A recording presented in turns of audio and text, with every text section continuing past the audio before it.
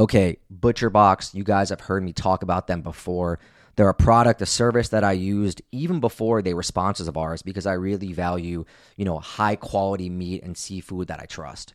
We are talking 100% grass-fed beef, free-range organic chicken, pork raised crate-free, and wild-caught seafood, all of it delivered conveniently right to your door. You don't have to run around 4 or 5 different grocery stores and fancy butchers to get high-quality stuff. And it's cheaper than all those places, and it's easier. It's going to save you time. It's going to save you money. It's just super convenient.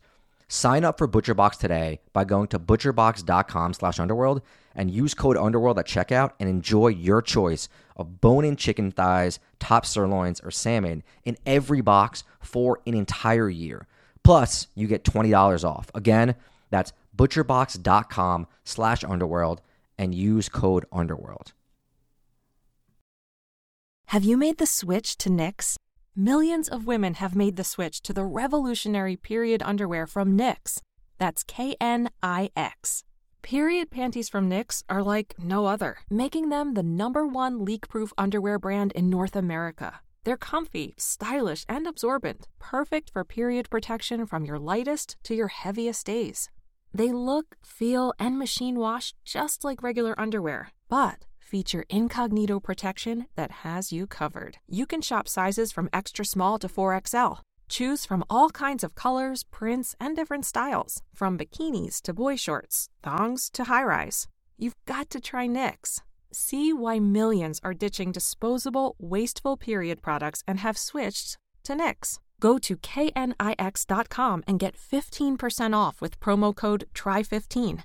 That's Knix.com, promo code TRY15 for 15% off life-changing period underwear. That's knix.com.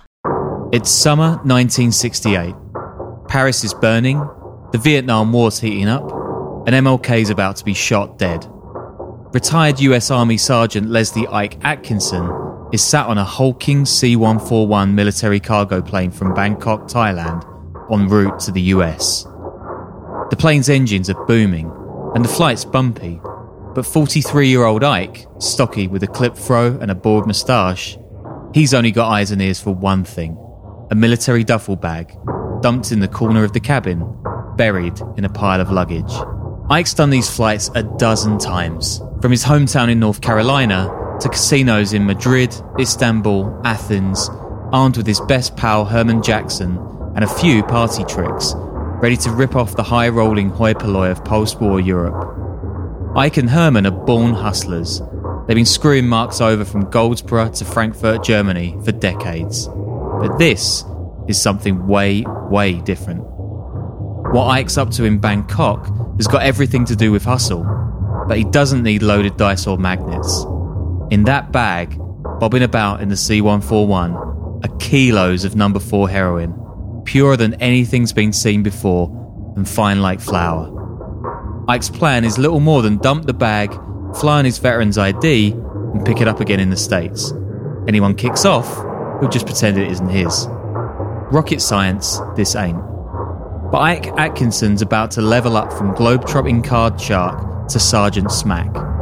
Over the coming years, his high-grade product, produced in the jungles of Southeast Asia's Golden Triangle, and shipped from a Harlem-themed Bangkok bar where GIs eat collard greens served by Thai girls with hodgepodge afros, that stuff is going to supercharge the American drug epidemic, decimating the poor of New York, DC, Chicago, everywhere. Ike uses his Bangkok dive bar to recruit black American troops fed up with the war to ship his stuff. They'll carry it in film canisters, furniture, false legs, even, it's rumoured, the flag-draped coffins of dead soldiers. Some suspect his so-called Asia connection is even sewing heroin into the bodies of the fallen men themselves. Ike Atkinson is on his way to becoming one of the biggest drug lords in the world. He's cutting out the Cosa Nostra, fobbing off the French connection, tricking the Turks. He says later, I was the source of all my action. I considered myself a Lone Ranger. Nobody ever brought down a Lone Ranger, of course. And when Ike lands on the East Coast, he picks up his bag and waltzes off the plane without a word. He'll face a dramatic comeuppance soon enough, though. The story of Ike Atkinson's rise and fall is one of the greatest organised crime stories rarely told. And, crucially, there's barely a Frank Lucas in sight. Welcome to the Underworld Podcast.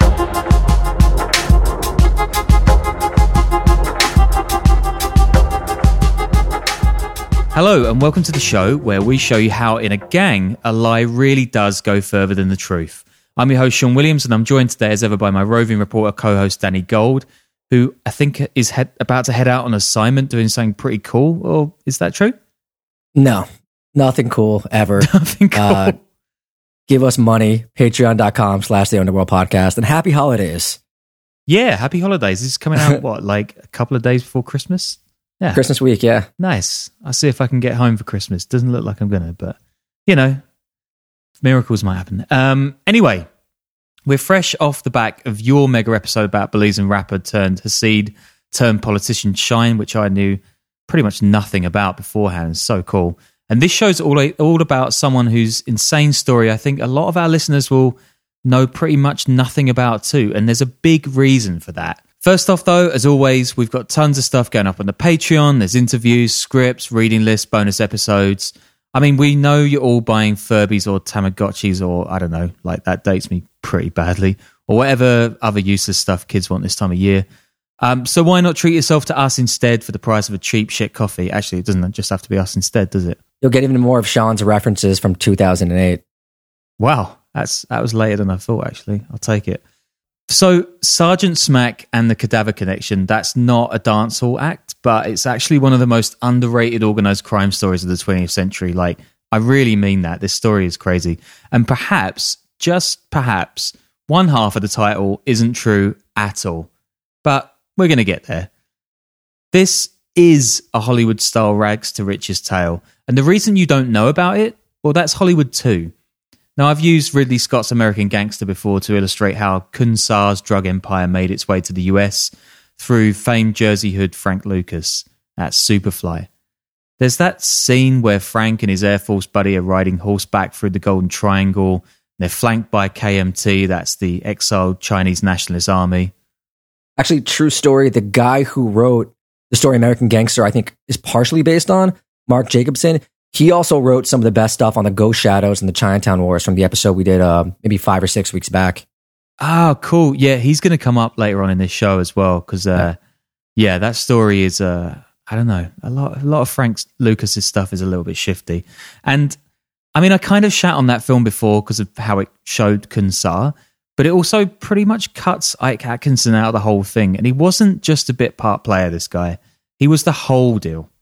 There's a bit around half an hour in where Frank heads to a bar in Bangkok's red light district. There's all these guys playing blues and dancing girls and folks smoking dope. And he meets his so-called cousin's husband in the forces who hooks him up in the jungle. Well, that entire storyline is Frank Lucas grandstanding, lying, cutting out the real brains of the operation. Also, rewatching that made me really want to go back to Bangkok so badly. Like, I think it's just the soupy noodles. I just want to eat noodles with random shit in it forever.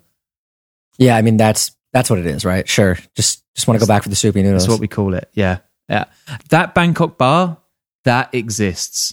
But it's way cooler than the film. Yeah, I've always been fascinated by how that era of Bangkok nightlife took off and like how it became what it is now, you know? It must have been insane back then. I mean, it's pretty off the hook even today.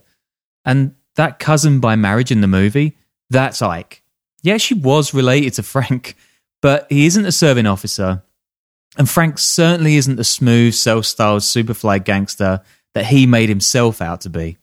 According to Ike, quote, Frank is the dumbest guy I ever met in the drug business. There you go. He tells a story about when he took Frank to a Buddhist temple on his second or third day in town, and Frank sees people bringing food and gifts for the statue of Buddha there. So he just grabs some apples and starts crying and he asks if Thailand borders the Holy Land.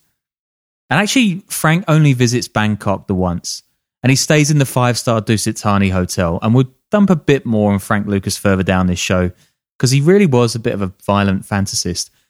But first off, who is Ike Atkinson, and how does he end up quarterbacking one of the biggest drug rackets in history? Now, Leslie Ike Atkinson is born November 19th, 1925. He's the youngest of 5 with 2 brothers and 2 sisters in the town of Goldsboro, North Carolina. When Ike's 5 or 6, his dad walks out, and the family's so poor they have to send one of his brothers off to live with a family across town who don't have kids. And Goldsboro at this time is segregated, and white kids bully and they beat black kids like Ike. There's a community centre in Goldsboro, but if the black children try going there, the whites will throw rocks out the windows like some segregation bunker. Frank says at the time, quote, "I wanted to go anywhere in the world where I thought I would be accepted for who I was. So from a very young age, I dreamt of leaving Goldsboro. I wanted to change my life."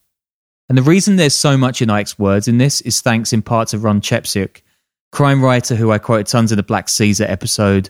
Ron's book, Sergeant Smack, really is the backbone of this episode, and folks should go out and buy his stuff. As ever, reading list, as are the show notes.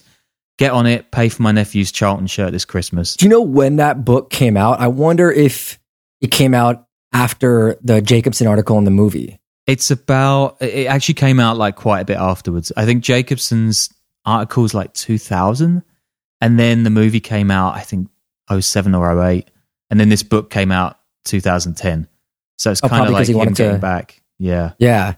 And if there's anyone out there that wants to do that, we'll, correct the record. You let us know. Yeah. Yeah. I mean, so Ike's really good in school, right? He's a clever kid, but 1930s Goldsboro, it doesn't care about intelligent black boys. Says Ike later, quote, "I knew I would have done well in school. My life could have gone in a much different direction." Ike does get out of Goldsboro with the military. He works in naval construction in Ithaca, New York, just months after the attacks on Pearl Harbor in 1942, and he joins the Navy later that year, having only just turned 17. And then he heads to Fort Huachuca, Arizona, for his basic training, and he realizes something. He's really, really good at this stuff. Quote, "The military was so easy for me. I think I was born to it. I could take apart a .30 caliber machine gun and do it blindfolded. I could hardly wait to get overseas." That year, Ike gets married to Helen, a high school sweetheart, but he's always away. The war effort's in full swing, and he's assigned to an all-black company at Fort Bliss, Texas. For Ike, the pinnacle will be getting into the 555th Parachute Infantry, nicknamed the Triple Nickel because of the 3 5s. These guys were America's first black paratroopers, taken from the original 97th Infantry, or Buffalo Division. And for those of you wondering, no, they're not necessarily the guys Bob Marley was singing about. Those were the guys fighting Native Americans back in the 19th century, though their name does derive from it. Yeah, I was just thinking about that, actually. Yeah, there's so much interesting history I've stuck on the reading list about this stuff, but it's a little bit out of the story. But read it, guys. Yeah, it's cool. They're among the 700,000 black Americans who volunteered during the Second World War, and they're hoping in part that it's going to forge a path to equality. The Triple Nickel, basically, they want to kill Nazis. But instead, in 1945, they're sent to quell forest fires in Oregon. Ike discharges from the Navy in 1946, and he applies to join the Triple Nickel, doing jump training. And in that January, he meets Herman Jackson, nicknamed Jack, who becomes his closest friend. It's not until 1947, the year Ike divorces Helen, by the way, that Harry Truman signs Executive Order 9981, issuing, quote, "equality of treatment and opportunity for all persons in the armed forces without regard to race, colour, religion, or national origin." But by 1956, pretty much nothing's changed on the ground. And Ike, who's a well-respected Master Sergeant with 6 stripes, he writes a letter to the famous Harlem politician Adam Clayton Powell, saying that, quote, "certain commanders tell their classification officers they want so many Negroes in their unit." Ike even offers to go to Washington and lift the lid on this, quota, but Powell never replies. At this point, Ike's been sent to Ramstein Air Base in southwest Germany, and he's really into gambling, and he's good at it, and he wins a bit of a rep as a hustler. The problem is, he's a second lieutenant by this time, and gambling with his enlisted men is strictly forbidden. On one night, he takes off his insignia, another crime. Ike wins the money, which he always does, but he's rumbled by a higher-up. He's tossed out of the army and handed a $500 fine. Ike loves the forces, though, and he signs up again just 30 days later. Any idea what it was like for American soldiers in Berlin or in Germany at that time? You know, there's a great Netflix show, or a medium Netflix show, about like right in the post-war era, like late 1940s. And it just seems like super, really, I mean, it's fiction, obviously, but just like really wild and cutthroat and all sorts of like black market contraband action going on. And I'm wondering what it was like there. I bet it was absolute mayhem. I mean, I'm like researching something about gangsters in the 80s in East Germany, and it's like complete bedlam. I mean, the whole country is just bombed to shit as well, so it's falling to pieces. I think there's a lot of gang crime at that time, but I haven't seen the show. What's the name of it? Do you know?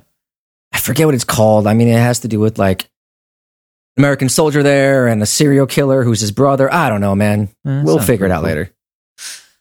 So in 1951, the army sends Ike back to Germany, and this time it's Mainz, near Frankfurt. Being black, he says, I must have stuck out like a bubba in Harlem. By this time in life, Ike's into the good life, and he frequents a place called Johnny's Keller in Kaiserslautern. That's a city all the American troops just call K-Town.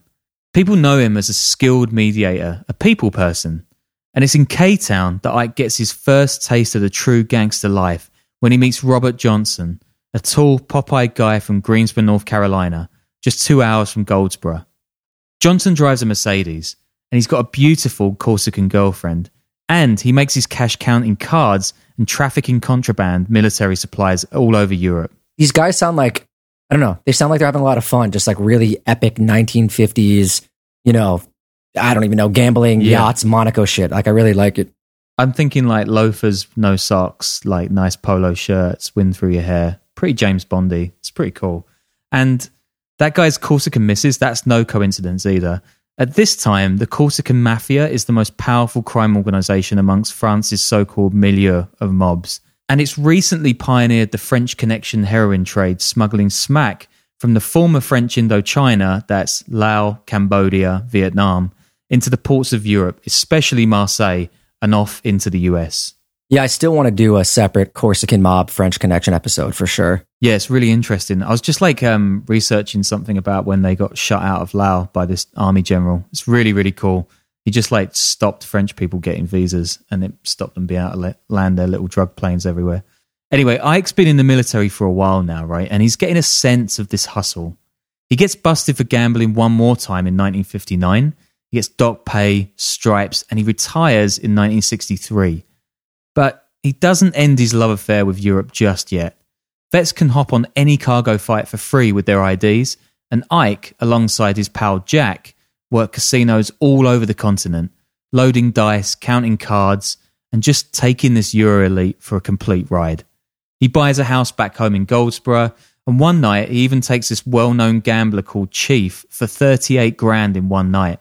I mean, that's like almost $250,000 in today's money.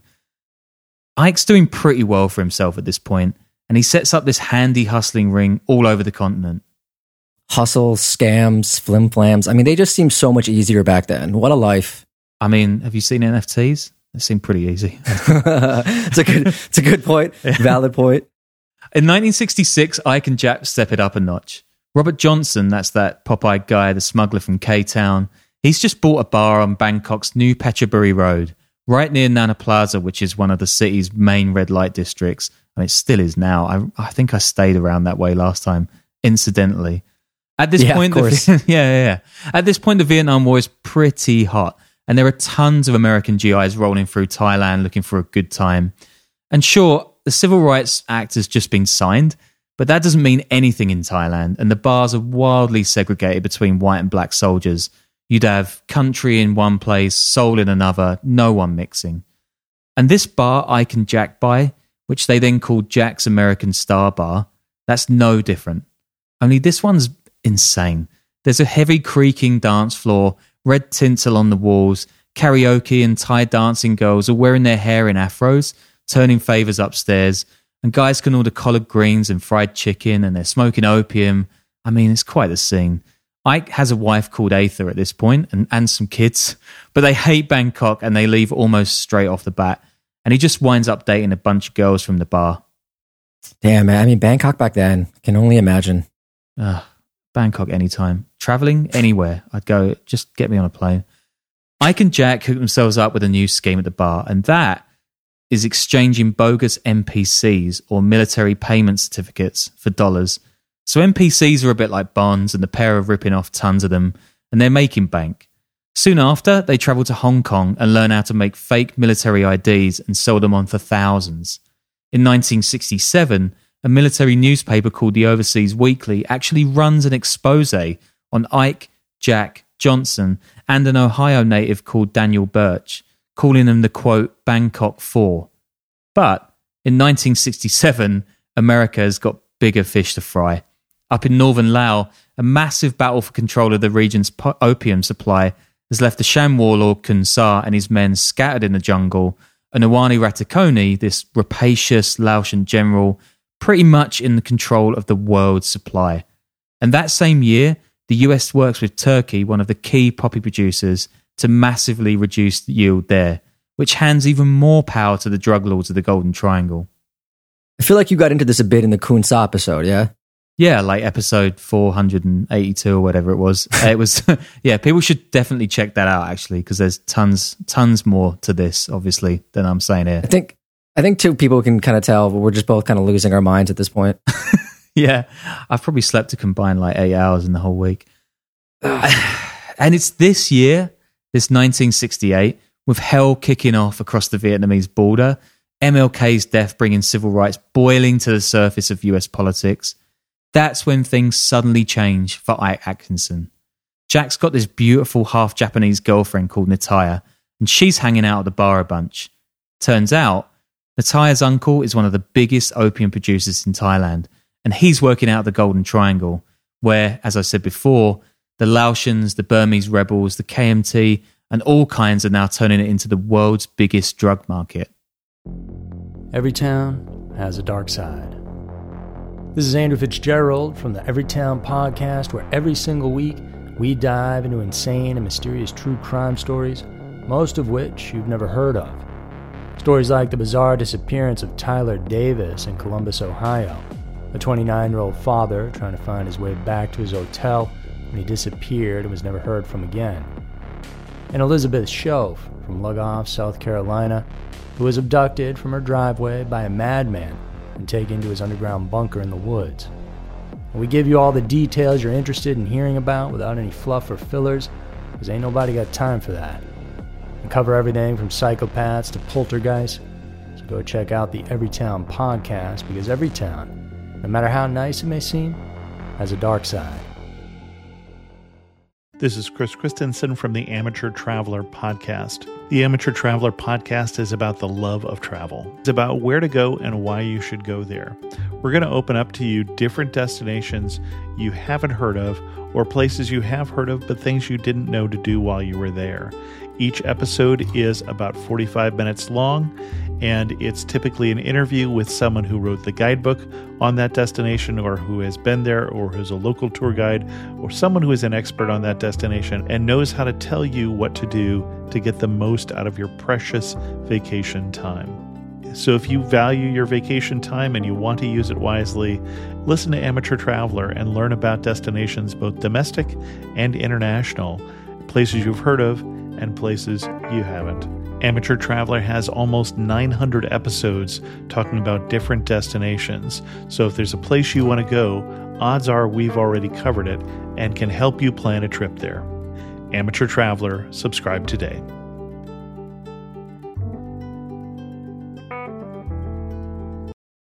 This uncle, nicknamed Papa-san. Isn't that like the name of every old Japanese man? Basically, Yeah. like it's like calling someone like an old Dominican guy Poppy. That's kind of what I was thinking as well. I kind of double guessed myself, but yeah, I think you're right. So this uncle, nicknamed any old guy, he's keen to get the boys from the bar in on the deal. He says the gear they buy off him in Thailand for a couple of grand, it could make up to 150 big in the States, and all they've got to do is get it there. Ike balks at first. He doesn't take drugs, doesn't much like them either, but the hustle's the hustle. And after some convincing, Ike agrees to set up a heroin smuggling ring out of Jack's American Star Bar, kickstarting his career as a drug lord. At the time, Jack's renting a place in Bangkok over a klong or canal. If you've been to downtown Bangkok, you know the kind of place it is. Lovely little warrens of homes close to the main temples, on the banks of the Chao Phraya River. And it's in this place they buy up to 100 grand of high-grade smack from Papasan, using the bar to ship it out with black GIs they recruit on the dance floor.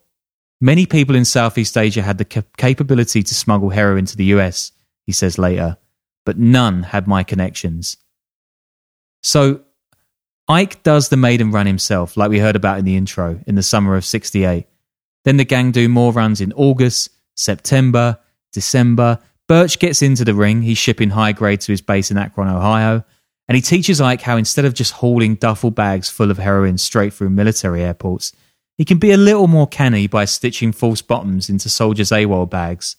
These things are almost never checked, meaning Ike can scale up his operation with the guys from the bar.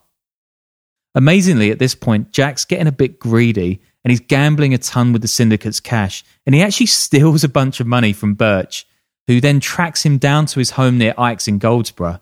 He drives up beside Jack and says, "Come on, Jack, we're going for a ride." Jack shits himself and runs, which makes Birch laugh. Then Jack hands him the cash, says sorry, and it's all forgotten. Isn't that true friendship? It's actually nice to see, just a real gentleman, non-sociopaths in the game. Yeah, I mean, you might be getting it by now, but I've got a bit of a soft spot for these guys. Like, I don't normally go for these gangster fellas, but I don't know. These guys are all right. One of the maddest things about all this is that the US have got agents up in the bar this whole time. There's two black guys pretending to be grizzled Vietnam War deserters, but they actually don't cultivate any informants. Like, Ike's guys are tight. And the files from the investigation, they just sit around in a Bangkok office gathering dust. Even though the White House is getting tons of intel warning that the Golden Triangle is about to become the biggest driver of America's heroin epidemic, between 1963 and 68, the BNDD, which is the precursor to the DEA, it doesn't have an office in Southeast Asia, nor any permanently stationed officers at all. And even then, just as Ike and his crew are getting massive, all eyes turn to the rise of Kun Sa in Burma and how the opium trade is messing with the war, the American allied Laotians, the Cambodians. The writing's on the wall for the States in Vietnam, and by all accounts, the CIA and other intelligence agencies, they're getting more and more desperate, torturing, disappearing people, siding with known warlords and drug barons. It's just the right amount of chaos that allows the Asian connection to flourish. And it probably helps, actually, that Ike isn't a violent man. He never carries a gun. He's by all accounts still kind of the soldier he was in Germany. I mean, a hustler maybe, but not a fully fledged gangster. He hides all his cash in a farmhouse in Goldsboro, and only he and Jack knows where it's stashed. He's got a split-level, 7-bed home with a TV set in every room, game room, bar, but he drives around in a battered Chevy station wagon, and he dresses in simple overalls and T-shirts when he's home. He doesn't really want to do the gangster thing for life. He's already rich. Once he has a few million, he tells himself, he'll bail on Bangkok and he'll go straight. Is he mostly in Bangkok these days or just back and forth? He's back and forth all the time. Like, his family are in Goldsboro. I think it's like half and half pretty much. And I think he does actually go to different places in Europe. I think he still rips people off in casinos. Like, he can't get enough of that shit. Anyway, a pal called Ellis Sutton, that's Ike's man in North Carolina. And that's a home state that he shares with Frank Lucas and his country boys. Frank is like a polar opposite of Ike. Impetuous, cruel, unafraid to kill. And when Ike first gets wind of him, he's on the hook with the Italian mob for 25 grand, which is a lot of cash for a street thug. According to Ike, he helps Frank out with the money, and then Frank goes on his trip to Bangkok to figure out a way to work together. Frank very cleverly uses the codename Rice when he's talking to Ike, and it seems like he's just like, mate, I own all this, just call it dope, don't worry about that. In Mark Jacobson's New York Magazine profile of Frank called The Return of Superfly, so that's the 2000 story we mentioned, Frank does at least nod to Ike's role in the heroin trade back then. Quote, Ike knew everyone over there, every black guy in the army, from the cooks on up. He adds that Ike's crew is part of a, quote, army within an army, serving as his country boys' distributors. But Ike and Frank don't actually spend much time together.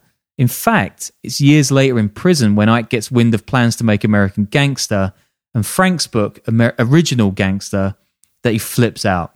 Says Ike, quote, "A friend of mine sent me a book, and in that book, Frank Lucas had virtually invented stuff. Everything that I did, he did it. And he didn't do any of it. Now, Frank used to buy drugs from me, and Frank bought drugs from me about 3 straight years. Before that, he got them from my nephew, who was also from North Carolina. But," Ike adds, "the idea Frank was the brains behind the Asian connection? Fantasy." Adds Ike, quote, "Frank Lucas is a fucking agent."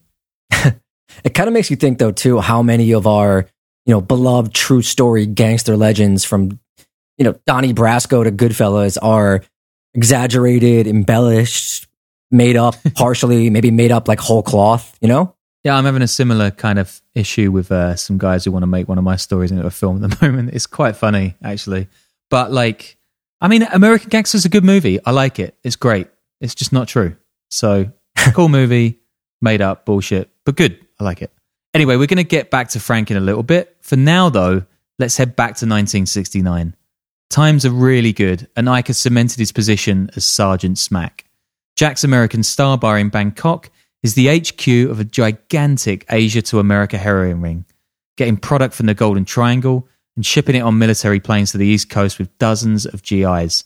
Says one of his guys later to a journalist, quote, "Once you've got to the position of sergeant, then you have relative freedom. And in that time, you've learned the military. You make the military work for you. So you've got another sideline, which is narcotics." "And what's the chance of being caught by military police?" the journalist then asked this guy. And he says, "Nil, unless you're stupid." The Asian Connection, the Asian Connection stashed the gear in chair legs, film canisters, the AWOL bags I mentioned before. And even better, the feds have got way bigger fish to fry with the war going tits up, like I said before. It seems like, unlike in Germany, Ike's hustle is going to pay off big time. But then he travels to New York, which is the epicenter of the heroin epidemic and home to Italian crime families who, until this point, have dominated the heroin trade via the French Connection. Well, Ike manages to pwn them, but he forgets that the BNDD, the anti-drugs agency, isn't quite so flat-footed on its home turf. In March 1969, Ike does a deal with an informant and the cops are all over him. They raid Jack's home in Goldsboro, but he skips jail and goes on the run.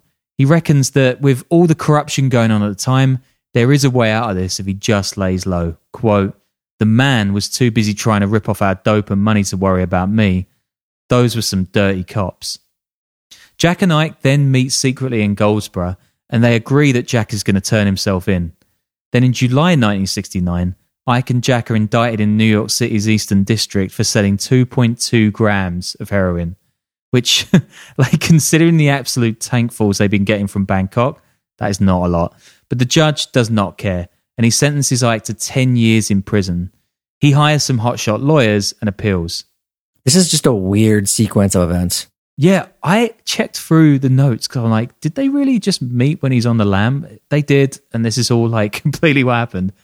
Now, this is where it gets juicy. Around this time, Ike meets a guy on Broadway. This is a cop called Hart, who tells him about bent cops and a bunch of heroin that went missing in the raid on Jack's home. Hart tells Ike he can get everybody off their charges if Ike pays him 50 grand. Ike agrees, but he keeps delaying the day of the payment, angering Hart. He's working with his partner, this guy called Patch. Patch and Hart, worst duo ever. Plus, one is short and fat and the other's tall and thin, a bit like us two. Bro, I look great. I don't know what you're talking about. Yeah, I'm totally talking about me. And soon the price is 60 grand, and Ike just keeps on stalling. By now, Ike has pretty much roped this crappy comedy duo into a conspiracy, so they just press on with their plan. Just days later, NYPD discovered the case's key witness, a guy named Clemens, dead in the back seat of his Buick in Brooklyn beneath the Verrazano Narrows Bridge. He's been dead for 4 days with 2 bullets in his head and another 4 in his neck. It's an execution. Wait, is it the dirty cops who did it, or is it... Well... Or did we find that out? I guess we're going to find out or not. It gets hard to drive all the way to Goldsboro for the 60 grand, which is a pretty great little piss off. But the NYPD arrest Patch and Hart as the key witness in the Clemens case. When Hart lets it slip, that the guy had been shot twice in the head, info only the killer would know. I mean, this guy is a complete fucking tool. Anyway, whether the pair did kill Clemens or not, we'll never actually know because they wind up getting off on a technicality. Either way, with Clemens gone, Ike wins his appeal and gets off everything, except for a small charge on failing to pay the duty on the heroin when it arrived in the US. Which, I don't know, that seems like an even bigger middle finger to the cops than not paying anything at all. So, after all this, Ike and Jack are free. And the dope, it still keeps coming into the States. In 1971, Nixon declares the war on drugs, and it is fully on. According to the US Customs Bureau, heroin seizures in 1970 totaled 46 pounds. In 1971, it's 937. Time magazine is writing about the so-called heroin plague, and there's a full-on moral panic that is being fueled not by Italian gangsters, but some black guys from the South. I've stuck some old newsreel stuff on the reading list, and watching it back today, it's amazing how much of the intrigue is just that black guys are clever enough to pull this off. Some even say it outright. And it's around this time that the idea of the cadaver connection really takes hold. Ike has said it could have come from Frank, who said he was told a tall tale about the dope coming in coffins of fallen soldiers, or even stitched into the bodies themselves when he was in Bangkok. This is Rufus Edmonton. He's North Carolina Attorney General speaking to a news reporter in the early 70s. Quote, "We've even had drugs coming in dead bodies, that come in chair legs, that come in duffel bags with fake bottoms. And it's not that we don't welcome the military in North Carolina. It's simply a fact of life that does make the importation of heroin very easy." I mean, prosecutors do love to exaggerate stuff like that. You know, it kind of reminds me of the Jimmy Corniawe story. Remember? Oh, Some low tier goon says Jimmy keeps a slush fund for hits over text to some other low tier guy that he barely knows, just trying to get him to keep his mouth shut, and that starts making it into the headlines, despite there being no other proof that he keeps a slush fund for hitman for hits and stuff like that. But there's no other evidence besides this one kind of, thinly veiled threat. Not even thinly veiled, but this one threat that one guy texts another that's not even high up in the organization that probably wouldn't know that. Yeah, actually, BBC Africa just brought out a massive expose of the Black Axe this week, and it was like a 2-year thing. They said that was exactly 2 years since my story came out, and they also said that they quoted these attorneys and stuff saying that the Black Axe is the most dangerous mafia in the world. And is it? I mean, poning old ladies into fake love affairs on the internet. I don't know if that's as dangerous as cartel wars. Anyway, I love the BBC. They're great. Hire me. And this this cadaver connection, right? It definitely hasn't been proven wrong, and plenty of people have parroted it since that period. For his part, Ike always denies it. He calls it, quote, "the biggest hoax ever perpetuated." And he lived long enough for 9/11 truthers. Says Ike, quote, "Why would I do something so awful as to move heroin in cadavers? I had so many easier and more effective ways of moving my dope. Besides, whatever wrong I did, I was still proud of my service, and I would have done nothing to harm the memory of our brave soldiers who died serving the country." I mean, that you could just salute that. And the authorities say that Ike's been stashing his dope in the body of victims on his way to Andrews Air Force Base in Maryland in 1972, which, as you can imagine, I mean, like you said before, it just causes a massive outcry back home. It's definitely an easy propaganda win for the cops, which is pretty suspect, I'd say. 2 DEA agents have also talked about uncovering heroin in the bodies of dead GIs. They even arrest a guy they suspect is doing it for Ike, but after a load of interrogation, they let him go. Da Nang, Vietnam is where bodies are processed at the time, and as you can imagine, a lot of the cadavers are in a pretty terrible state when they get there. So the army uses formaldehyde to preserve them and kind of keep them held together in one piece, which stinks. I mean, it wouldn't be impossible to get drugs into these things, but it'd be really, really tough. Anyway, whether the cadaver connection is true or not, Ike's world starts crumbling from this point. Jack gets busted over a bad deal in Denver in 1972. It's the biggest drugs case in Colorado history, and he acknowledges the Asian connection on the stand. He gets sentenced to 30 years and 50 grand, but he keeps Ike safe by keeping him in the dark about all the Denver stuff he does, so Ike remains a free man. it just seems kind of stupid for them to go make these deals in the States as opposed to doing them in Bangkok. But I guess necessity, right? Yeah, and I mean, when it's all so informal as well, right? I guess there's no security. Like, I keep thinking of the amount of stuff that you'd have to do to get things over borders these days, but I don't think any of it existed then. So they're just like, fuck it, I'll just hop on a plane and do some dealing back home. But yeah, it's like we say, don't try not to involve the States if you don't have to. Anyway, tiny Goldsboro, population under 30,000. This place is suddenly the heart of American organized crime. Says a retired SBI agent, that's State Bureau rather than the FBI, quote, I spent hours on surveillance. Informants would tell us that so-and-so from New York City or DC was in Goldsboro. Every workday I would tour Goldsboro to see what cars were in town, and we'd run the place to see to whom these cars belong. It's very fancy English. And it's a bit like a Roman Empire job, right? I mean, Ike's got so many different guys working for him in different states, and once they start falling, they're all rolling on him. Ike uses the country boys more at this point because they're still standing somehow, but the cops are circling around them too. In 1973, America signs the Paris Accords and pulls out of Vietnam in defeat. Jack's American Star Bar closes and the BNDD, that becomes the DEA.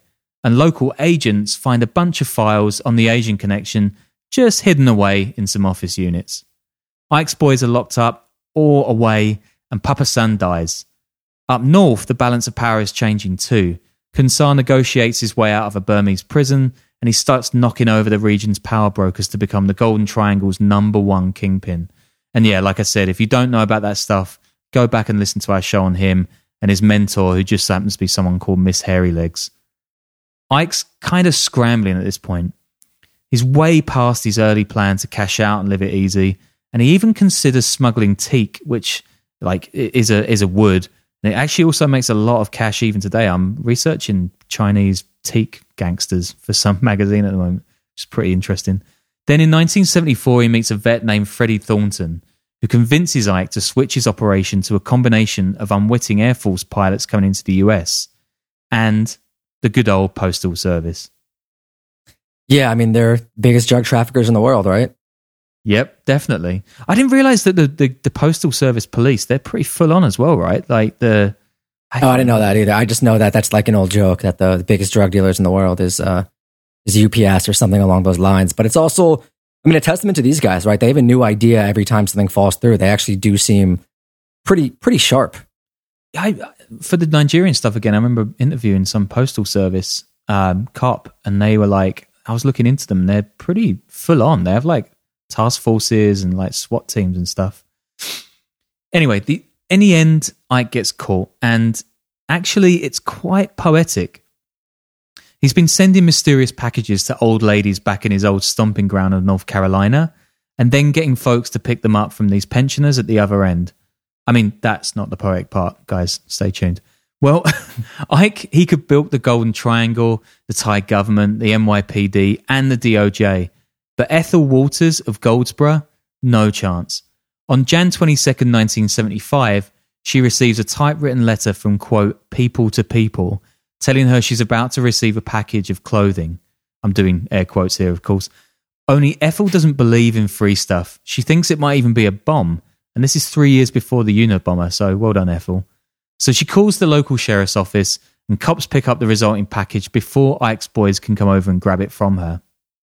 They find the AWOL bag's hidden stitching and the heroin, and they discover another shipment 2 days later when it's sent to Dolores Burney, an old lady's cop. I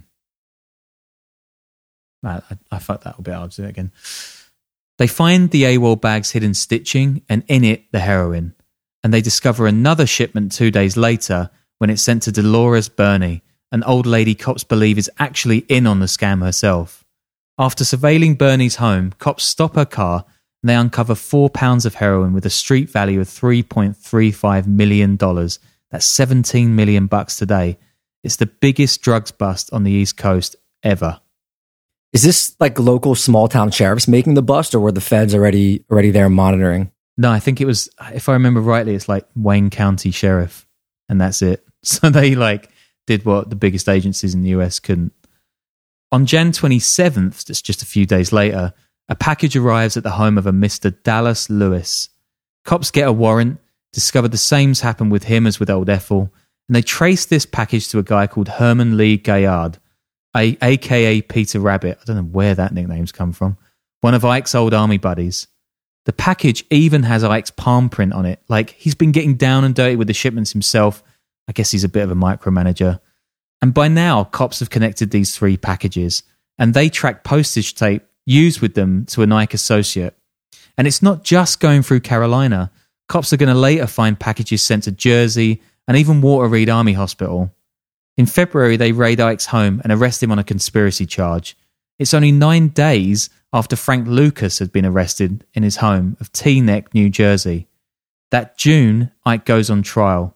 He's convicted on the print evidence, and he gets sent down for 19 years. But the DEA, it is not done. It launches a tactical unit to figure out the breadth of Ike's operation, and estimates that between 1968 and 75, Sergeant Smack brought $400 million worth of number 4 heroin into the US. That's over $2 billion today. And they keep chatting to Frank, whose story changes more times than Jussie Smollett. First, he barely knows Ike. Then they're pals. Then they barely exchange drugs. Then Ike is the biggest heroin kingpin in the country. I mean, it's all pretty dizzying, but it suits the feds just to go along with it. And all this time, tons of folks involved with the Country Boys trials, they're dropping. In 1975, a witness called Marjorie Morris is murdered. Next up is informant Albert Pratt in a Harlem bar.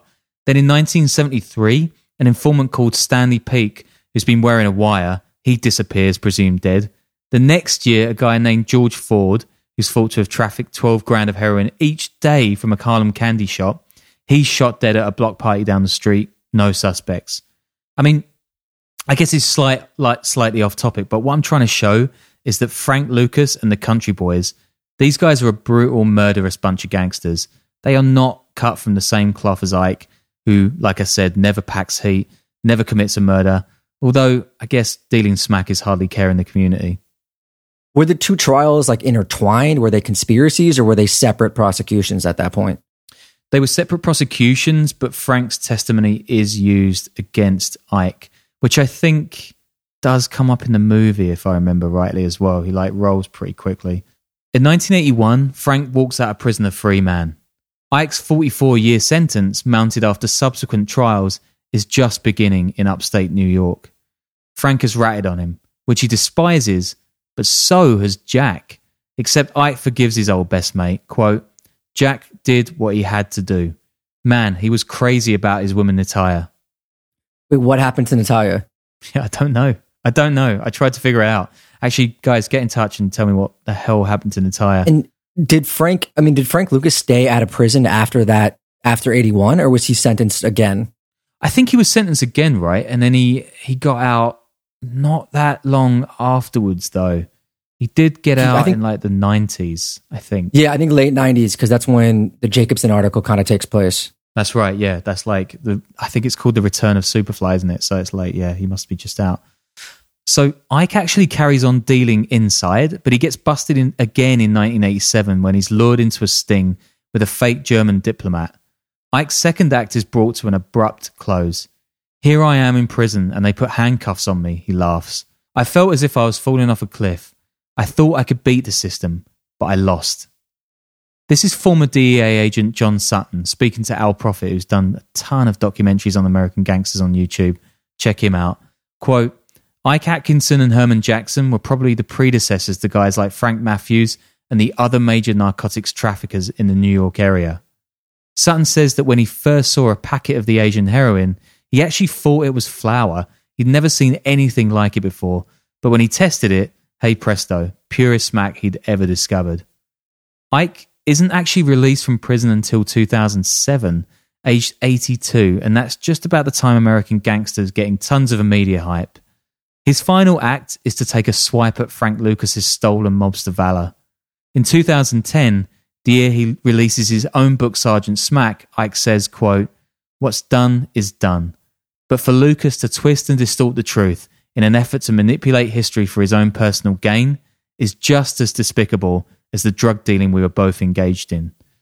We are both just old men now, but I'm anxious to sit down with him and a third-party reporter and chat about old times. I seriously doubt if he'll want to do it. I'm here, though, and my book, thanks to Ron Chepesiuk, is a vivid documentation of the truth, not the big screen fairy tale he has sold to Hollywood and the world at large. Damn, it kind of sounds like he might have made a better movie than Frank Lucas. I think he definitely would have done. He's kind of like, he's got a bit of integrity, right? Like, I've got a bit of time for Ike, but yeah, I hope you guys enjoyed the story. Yeah, he sounds pretty sharp too. Definitely not what's the usual, you know? Yeah.